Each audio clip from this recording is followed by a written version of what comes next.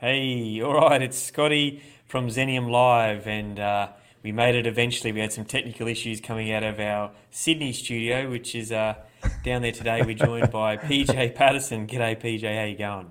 I'm good, Scotty. How you doing? Yeah, I'm technical good. difficulties for sure. Yeah. All right. So look, PJ, I decided to really want him on today because of everything going on in the markets and in the world and in probably your life. So I'll just give you a bit of background of PJ here. So he's the founder of Keystone Financial Services, a financial planning and wealth management firm in Sydney. He's an award-winning financial planner and finance broker. Did you write this? Did you, mate? Yeah, just keep reading, mate. You're doing a great job. Yeah, okay, all right, okay, just checking. Winner of Best Community Engagement Award from New South Wales, MFAA 2019. Best Diversified Business Award 2019. He's been featured in Australian Broker Magazine, Elite Broker Podcast, Business for Good Podcast, and he's host of Money Matters Podcast. And today he's the guest on the Zenium Live show, which is also our Real Property, Real Wealth podcast. So welcome, mate. Thank you. Thank you very much. It is great to be with you. And I don't think I could have read that better myself, even though I wrote it. So well done, sir. That's right. I do what I can. Well, look, as I alluded to at the top of the show, I really wanted you on because, well, I mean, we are a property show, but there's a whole bunch of other assets. I mean, essentially everyone has superannuation in Australia. And that superannuation, unless you have a self-managed super fund and it's solely in property, there's a fairly good percentage chance that you have some sort of interest, or financial interest that is, in the stocks and shares market. And so that's the reason I wanted you on today. So, mate, I know that you were fairly prepping your clients coming into, mid 2019, 2020. You're telling me just off air. And I guess I want to touch on why is that? What led you to do that? What have you done for your clients? And how are they sort of going through this time? And then lastly, we'll get into what you think is going to happen moving forward. So, mate, how did you see this coming? Wow. Well, that's a mouthful and a half. There's a number of issues and things to cover in that. So we'll definitely hit all of those. Before I address any of that, though, what I do want to say, and this is the standard disclaimer that all financial planners probably need to give out, is that a lot of what I may say today or discuss is going to be general advice. So if you have an advisor that you work with, or if you're thinking about, as a result of this, going and getting some advice, I would encourage you to do that. So please just kind of take this as general advice, because I don't know your personal circumstances, and that could be, a danger to you if I say, go and sell everything, which I might actually say that. You never know. I wouldn't want you to rush out tomorrow and do that. So make sure that you speak to somebody before you make any decisions.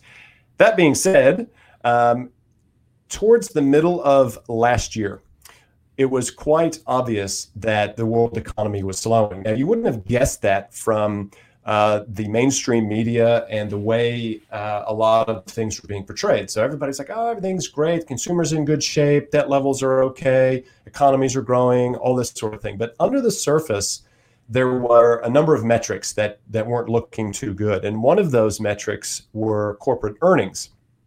Now, I'm kind of speaking specifically about the US here when I'm talking about corporate earnings, because a lot of the data that I track, the US is a rich place to get data. There's a lot of information that's generated by the government, by investment houses and non-government organizations. So there's a lot of data. And the data was suggesting that we were actually slowing. So as a result, I began to position my clients for a slowdown, which really was going to look like what has sort of occurred up until COVID-19. So I'll cover that in one second. But we were coming into a slowdown. It was going to be a cyclical slowdown. So the business cycle was beginning to slow. We were sort of full. It was a full cycle. We had full employment. Wages were starting to rise. Earnings were starting to compress. All this sort of thing. So that's typically what you see in a very late cycle in the stock market. And so it's pretty obvious that we were going to have a slowdown. Now, typically when that happens, what you want to do is pivot out of stocks. So all the big stuff like your secular growers, like the Facebooks and the Googles and all the really sexy stuff like Amazon and all of that, the big tech companies, they were going to start slowing. So we just took money off the table, got out of stocks, positioned ourselves in things that would do well in an environment where interest rates were going to start to fall. And that was the other thing, is we started to see the Reserve Bank and some of the other central banks start making noise about cutting interest rates, and the bond markets started to price in interest rate cuts. Yeah. And that's what started to happen. So anyway, we sort of pivoted from stocks over to fixed income and treasuries and things that do well in a lower interest rate environment. So that's what we saw coming into sort of the latter half of last year. And then at the beginning of this year, what comes along? Coronavirus, right? COVID-19, boom. Now, I would describe that as a black swan. There is no way that really anyone would have seen this type of event coming. It was something that, would have been like the GFC, where all of a sudden, bang, you just get this event that really has handicapped badly the global economy, and it's probably going to be getting a little bit worse. So there's still a playbook that you can have on with a situation like this. And really, I mean, at this point, it's to stay in cash more than anything. And that's the way I pivoted clients, even in the last couple of months, is to go, oh my God, like this is a really bad situation. And I'm happy to elaborate more on that, but it's a really bad situation. And until we start to really understand what this means longer term, you kind of have to just stay safe and probably not be an investor in this environment. So that's your analysis of what you did and what you saw last year. So you saw some things coming. You started, pivoting your clients to out of more riskier products to sort of fixed income style products, etc. And so most or all of your clients were in that situation when we come into the start of this year and COVID happened, right? That's what I'm hearing? Correct, 100% correct. So because we were already positioned out of growth stocks and big exposure to stocks, so I still had a few small positions on. So one of the models that I use is called a quadrant model. It's a full cycle investing model. I'm happy to elaborate on that a bit later if you like, but the bad quads are quads 3 and 4. Those are sort of the quads where you see a recession, where interest rates are falling, GDP is falling, and of course growth is declining, and inflation is declining as well.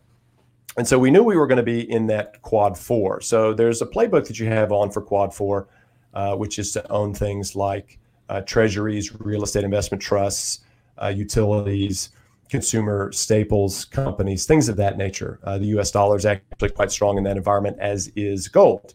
So all of those things we owned. And then COVID came along, and the volatility in the market went through the roof. And if there's anyone who trades stocks or sort of is, into that sort of stuff, you would probably be familiar with one of the main volatility indexes called the VIX. And for anyone interested, that ticker symbol is VIX. There's a volatility index for Australia as well. I believe the ticker symbol is XVI. And volatility spiked up into a regime that is not investable. Mm-hmm. So when volatility goes through the roof in a stock market index, or there's volatility, you can measure volatility on anything, but particularly on a big index like that, like the S&P 500, when volatility spikes above 31, which was the level above which you kind of have to not be invested, which it did. It went up to. Are you sitting down, Scotty? Yes, you are sitting down. It went up to around 75, and intraday one day it hit 83. So it was a complete. I don't know if this is a family show, but mate, it was a shit show, and it was. So hang on. So just because obviously we're talking to a bunch of property people, and look, I'm not saying that our guys don't know this, but I mean for my benefit. So the volatility, is this out of 100 or is this an infinite number? This index? It could be an infinite number. It could be an infinite number because volatility. I'll give you an example. Yep. Yeah, I'll just give you a quick example. So oil has been exceptionally volatile. Now the oil volatility index is currently at about 170. Right. Okay. So yes, it's not on a scale of 0 to 100. It's on an infinite scale. Okay, but general market stability and happiness is below that 31 point. Is that what I'm hearing you say? That's for the S&P 500. Again, each sort of item like Currencies have a much lower volatility than the stock market. Gold has a lower volatility metric than the stock market. Treasuries have a different volatility measure. So everything has its own volatility, and there are certain levels at which you would get into or out of all of those as well. But just to be simple, and because it's easy to look up, the VIX is one of those key metrics and measures that stock market people look at, and when, as I said, when volatility goes above 31, that's the level at which on the VIX, on the S&P 500, you go, oh, time out, I'm out. And commensurately, when it's between 9 to 15, that's happy days. And we were there like 3 months ago. If you go back and look at a chart of the VIX, 3 months ago even, the VIX was like 14 and a half. Right. And today it's, I don't know, I haven't checked it today, but it's around 45. It's come down a little bit, but it's still in that regime of volatility that you cannot invest. Yeah. Okay. And we've got some comments here as we go. Cheryl's saying hi. So hi, Cheryl. Oh, hey, Cheryl. Joining us. Great to have you with us. Yeah, she's a baseball mate. Oh, but yes, well, we didn't get into the fact that you're an award-winning baseball player as well. But I don't know about award-winning. We've got our serial commenter Steve Skeen is on. G'day, Steve. Are you advising on direct shares or managed funds or both? In terms, I think he must be talking about for your clients. So I typically that's a fantastic question, Steve. Thanks for that. I typically use ETFs. Which is basically a share. It trades like a share, but it has a managed fund element to it. So managed funds, as you probably know, are priced one time a day, and that's usually at the close. That's the net asset value that you see often in the print on Yahoo or wherever. Whereas an ETF is built like a managed fund, where it has maybe 30, 40, 50 stocks in it if it was a stock ETF. But it trades throughout the day, just like a share. So as the underlying shares in an ETF fluctuate in value, the value of the ETF also fluctuates in value. So I advise, but to tell you, I guess broadly, I advise on everything. So I am a global asset manager. I'm a global macro guy. And that's the way I view the world. So I'm kind of asset class agnostic, which might be why, Scott wanted to have me on, because I like property. At certain times, I think property is a fantastic investment, but there's also other strings that you need to have to your bow, and shares and ETFs are certainly one of those. Yeah, no, that's good. Okay, so you saw the volatility index, I guess, climbing, and we've obviously peaked when COVID come on. Your clients are in a defensive position. I don't know how you describe what you've got your clients in a position. Great way to describe it. Yep. Defensive. Yeah. It definitely. It's. I mean, I was going to be cheeky and say it's the zombie apocalypse position, but not quite. We're not there yet. But but it's definitely a very defensive posture, and that's, one of my mantras in my business is don't lose money. You must protect capital. And that's so important in investing, whether it be in property or shares or treasuries or, fine wine or art or anything like that. You want to and need to protect your capital, because those are your little soldiers, right? That's your ammunition for being able to do stuff. And so it's super important to try to not, lose money. And if you do have to take a loss, you'd much rather take a small one than a big one. So sure. Yep. No, that's a good point. Okay, so your clients are in a defensive position already, and then COVID comes along. Now, do you remember what your plan was? Like, how were you going to watch the market this year? I mean, you didn't know COVID was going to happen, but you'd got your clients into a defensive position. What indicator do you watch? That VIX indicator style thing again to see when volatility changes? Like, when would you have changed their position if COVID hadn't happened? So if COVID had not come along and volatility had spiked to the level that it had, we would have been owning things like, to be fair, we still have some treasury positions on. So I still own the short end of the curve. For any of you that understand interest rates, I own the short end of the curve in treasuries. So we still have a little bit of that on, and I'm exposed to the US dollar. So I've sold Aussie and I've bought US dollar. So we have a currency position on as well. But they would have been positioned in things that do well in an environment where recession is likely, interest rates continue to decline, which would have happened anyway. That we were already doing that prior to COVID, but they came out and took the absolute hatchet to interest rates after COVID. So we were already in the declining inflation, declining interest rates, and declining GDP situation, and that means a playbook of things that are interest rate sensitive. So knowing that interest rates would be cut to stimulate the economy, you want to own things that do really well in an interest rate environment. And guess what? One of those things is property. So, okay. Do you like how I circled that back around? Yes, that was wonderful. Thank you. So My pleasure. So you're looking at a low interest rate environment, so therefore property was more appealing. Is that? I'm just trying to put it into Scotty terms. Yeah. Okay. So one allocation or one part of the portfolio that you would have an allocation to would have been a property ETF. So Gotcha. real estate investment trust, basically. Yeah. Yep. Okay. So all right. So that's fine. So you're watching that, but then COVID did happen. Okay. Yes. So you were already in the defensive, ready to keep an eye out. So your eyes are being kept out, and you're probably being kept awake at night. Who knows? But what if anything has changed, or does that just delay now? You just don't do anything for a bit longer. Like, what's your plans for your clients right now? Excellent question. Right now, it is definitely wait and watch and see what happens. So a couple of things that I'm watching right now to see, first of all, if volatility comes down in them.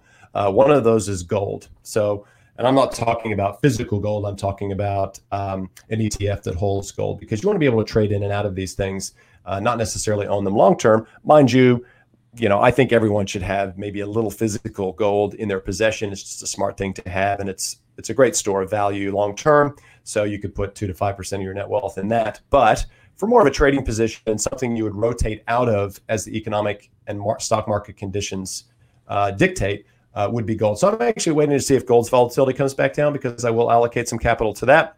Mm-hmm. I'm also waiting to see what happens with interest rates. So at the moment, we've seen interest rates sort of ratcheting down and then back up in sort of a trading range.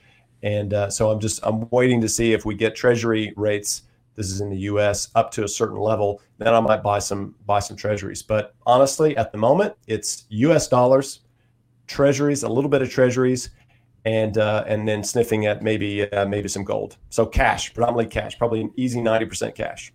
Okay. All right. So that's the snapshot of where you got to with your clients. Now, there's a whole bunch of people, and I'd say the very majority of who watches this show who aren't your client. So what can they do right now? Obviously, practical stuff. We're not saying, you need to develop a financial plan. Like we know that, and that's probably should go without saying, but it should be said. But the simple fact is, I'm not trying to get you to stand on anyone's toes. I'm just saying, from a practical perspective, what can they do to safeguard their wealth right now? Okay, so the first thing I would certainly do is put any big purchase on hold. If you're going to buy a car, if you were thinking about buying another property or something like that, I would probably just hold that thought for the moment. There's a couple of reasons for that, but that would be number one. I would delay any major purchases, only because there's a lot of uncertainty out there. The second thing I would do is, because most working Australians have superannuation, they would need to dig out their super statement. So unfortunately, industry funds and a lot of the platforms stuff only send statements twice a year. And so I would dig that out, and I would get online or call them and get some information on your current account balance, because I dare say right now we're having a bear market bounce. So the markets have been pretty good this week, but it is a bear market bounce. And I'll elaborate on that in a second. But this would be a good time to go to cash or sell if you were worried about further decline. And I actually think there is a serious risk and a reasonably high probability that we will see further downside in this market. And the reason I say that is because we have not seen fully the effect in GDP of the G20 of COVID. Yeah. So you touched on industry funds. Now, I heard a whisper this week. I can't remember where it came from, but they were talking about, it reminded me of the old GFC days, and some industry funds were talking about capping, limiting, or not allowing withdrawals or something like that. I just heard it in a conversation I was on online, but what do you have any news on that? Well, there was an article yesterday about the industry super funds, and I believe it was, I probably shouldn't say their name, because of the thousands of listeners you have in the syndication and everything. We're global. But I think it was Hesta that came out supposedly and made some commentary about the fact that they had amended their PDS, their product disclosure statement, which would allow them to put on hold any redemptions. Now, today there was an article, a response from sort of the industry fund body that said, well, we kind of already had that capability anyway, so I don't think it was anything new. And they reiterated that they should have the liquidity and be able to provide the liquidity should people need to, as an example, avail themselves of the government's $10,000 this year and $10,000 next year super withdrawal if you are in financial hardship.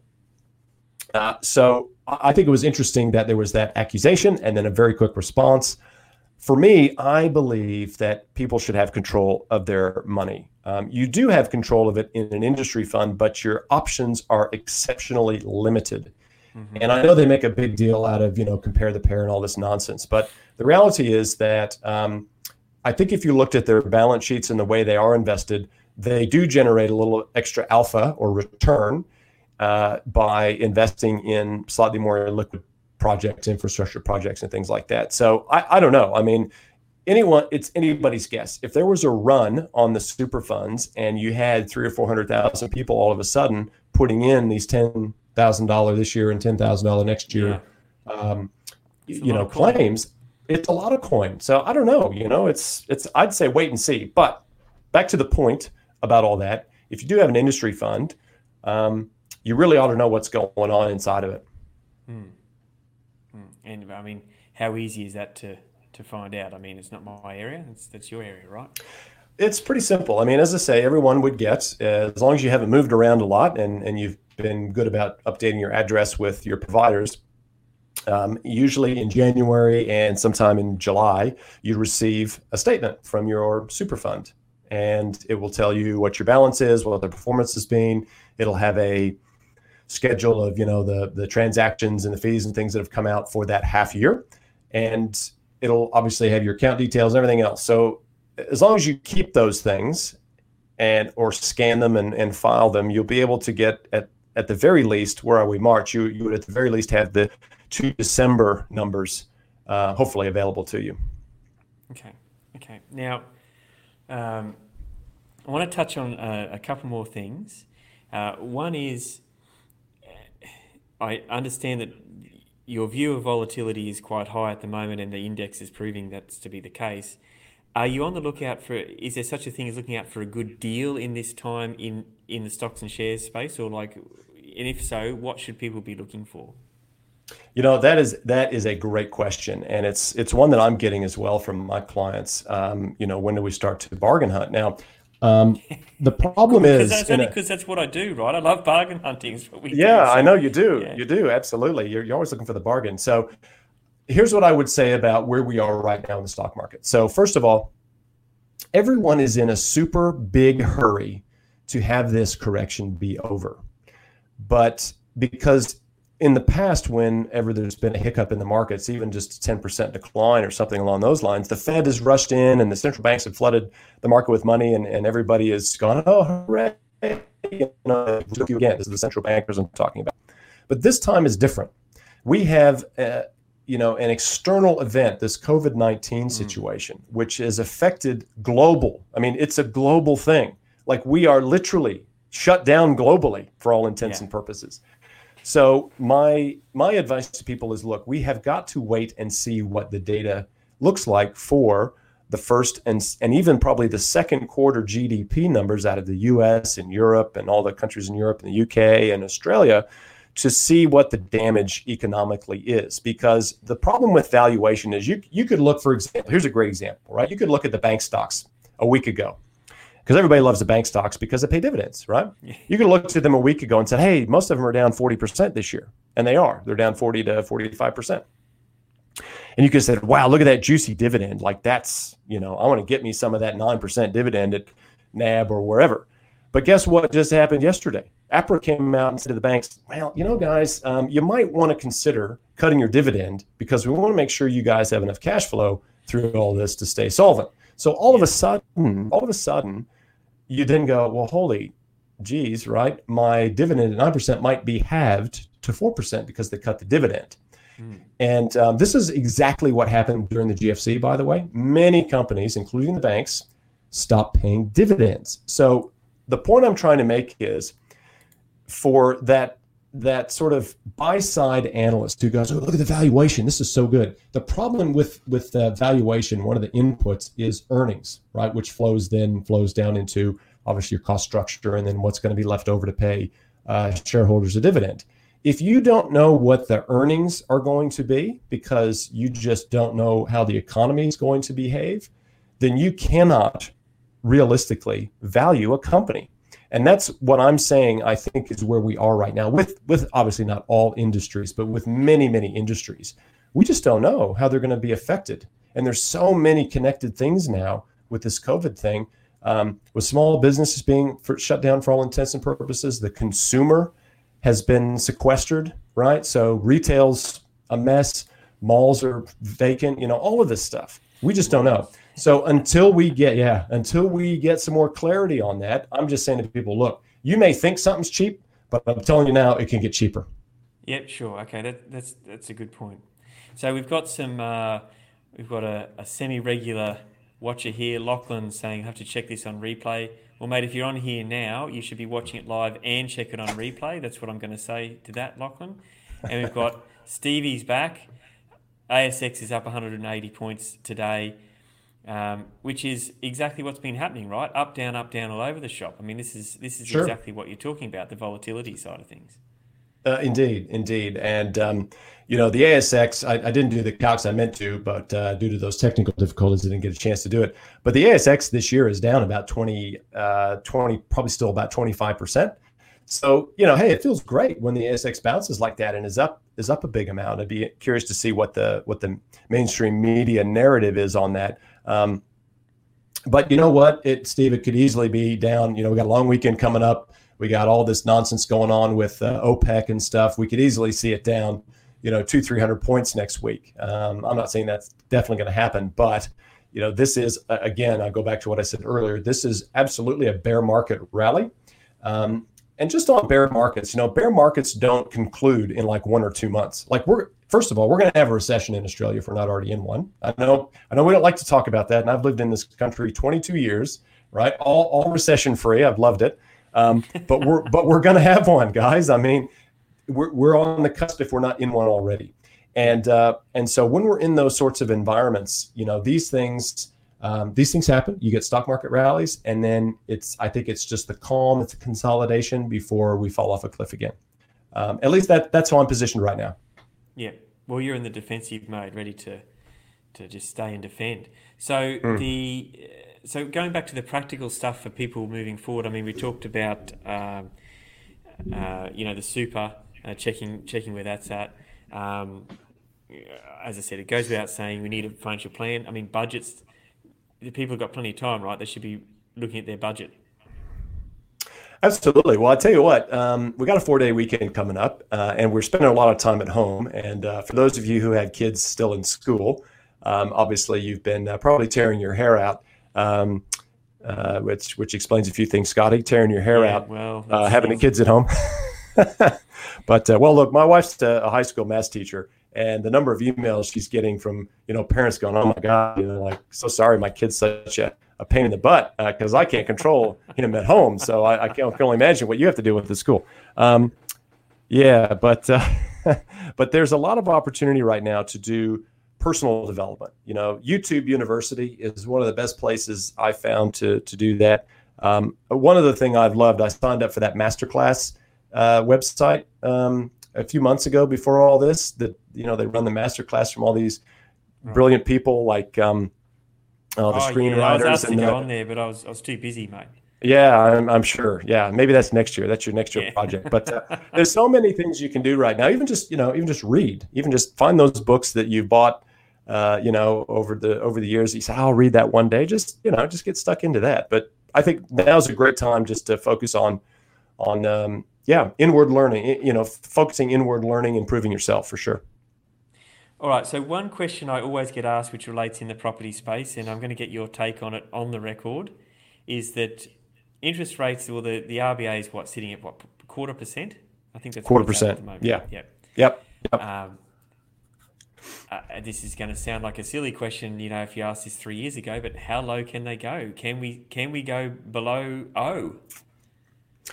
Of course we can. Will they is probably the more interesting question. I think the Reserve Bank in Australia has been fairly clear on this, that they will not be cutting rates any further. I mean, another 25 basis point cut is, who cares? Like there's just nothing left in it. No, seriously. I mean, there's nothing left, right? Like it is there. It is there for all intents and purposes. So another 25 basis point cut is just, they won't bother. But here's the thing about interest rates. They're not set by the RBA, really. The rates that you and I pay for lending, for our credit card, for day-to-day stuff, actually are not set by the central bank. Yes, they have a rate that other banks price some things off of, but the reality is that the multi-trillion-dollar global bond market is what prices debt. So if you are seeing, the bond markets trade higher, so bond prices continue to rise, then interest rates are coming down, and that's the market that's pricing bonds. So if you see bonds go to a price that makes the yield on that bond negative, then we're in a negative interest rate environment. That's kind of how that mechanism works. Could we see Australian debt go to that level? I doubt it, probably because we just had a downgrade, I think yesterday, by either Moody's or S&P of our banks. And so they downgraded their credit. So they put them on, I don't know what the rating is now, but that'll be now harder for our banks to raise capital overseas, which means that we could see higher interest rates for property loans and the such like. Well, they have to make their money, right? Somehow. That's how they do it. It's on the spread, right? It is on the spread. And frankly, we actually, to have a healthy banking system, you need to have the banks making money. I mean, as much as we all sort of have this love-hate relationship with banks, you definitely need banks to be profitable, because they perform a very important function in our society, and that's to keep credit flowing and trade flowing and everything else. I mean, we don't want them to make too much money, of course, but yeah, they need to have interest margin in order to make money. Yeah, for sure. Yeah.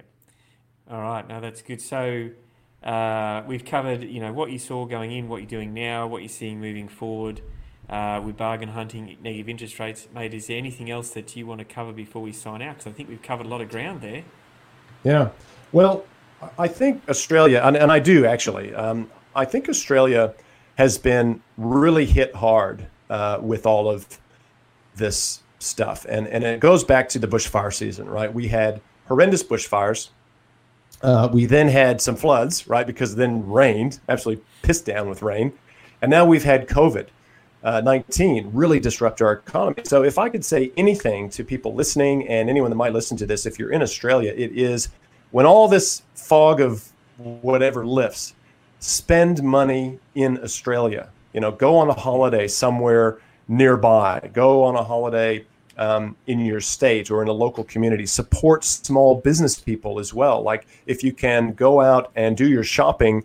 I mean, I know the majors, obviously Woolies and Coles, they're going to provide a pretty big service to us during this time. But try to support your local businesses as well, because 90% of our economy is actually driven by small business. So that's what I would ask anyone watching this to do, is when we're actually free to get out and not be fined, $1 gazillion for walking down the street, it's to go into the local shops, buy the things, because this is going to be people are going to have a big blow off. They're going to want to go out and spend, right? Like keeping them at home sequestered and the malls closed and everything is going to have a lot of pent up demand. So go and spend money locally if you can, and let's try to refire this economy. Because on the back end of this, we're probably going to enter another epic boom. I don't know what it's going to look like, but out of all of this economic destruction, you always get the phoenix rising, because it's a cycle, right? So let's help it kick it off. Yeah, look, I agree. I think that in these downward times, I was on a training call earlier today that I was actually presenting, and I know it's hard to believe. I sometimes have a clue about something. And I did say that. It's kind of what I alluded to. I said, we don't know where this is going to end up, what's happening right now. But what I can say is that this is setting the groundwork for the next upward and boom cycle, because this is where the destruction has happened and then needs to be built on and recreated after that. Oh, yeah, for sure. And man, I'm telling you, first thing I'm going to do is I'm going to buy a plane ticket to the sunny coast and come visit you on the farm. Yeah, well, it's not a bad spot to be locked up, let me tell you. All right, so mate, I very much appreciate you coming on today, and thanks for your knowledge, your openness, and everything. If you want to contact PJ, how do they get in contact with you, mate? Well, you can find me on my website. It's www.keystonefinancial.com.au. There's some good resources on there. I do specialize in helping self-managed super funds, and obviously one of my specialities is risk management. So if you are concerned about how your investments are being risk managed, then certainly you can find my contact details on my website. Excellent. If you missed that, you can contact us and we'll put you in touch with PJ if you're chasing him down. All right, don't forget to look, we're not back on air till maybe late next week because of Easter.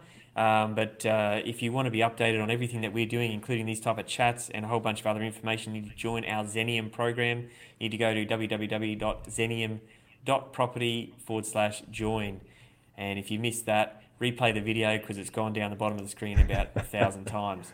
All right, I'm Scotty from Xenium Live. Today I've been talking to PJ Patterson from Sydney and Keystone Financial Services. Mate, thank you for your time. Thank you, and happy Easter. Yep, same to you. See you, mate.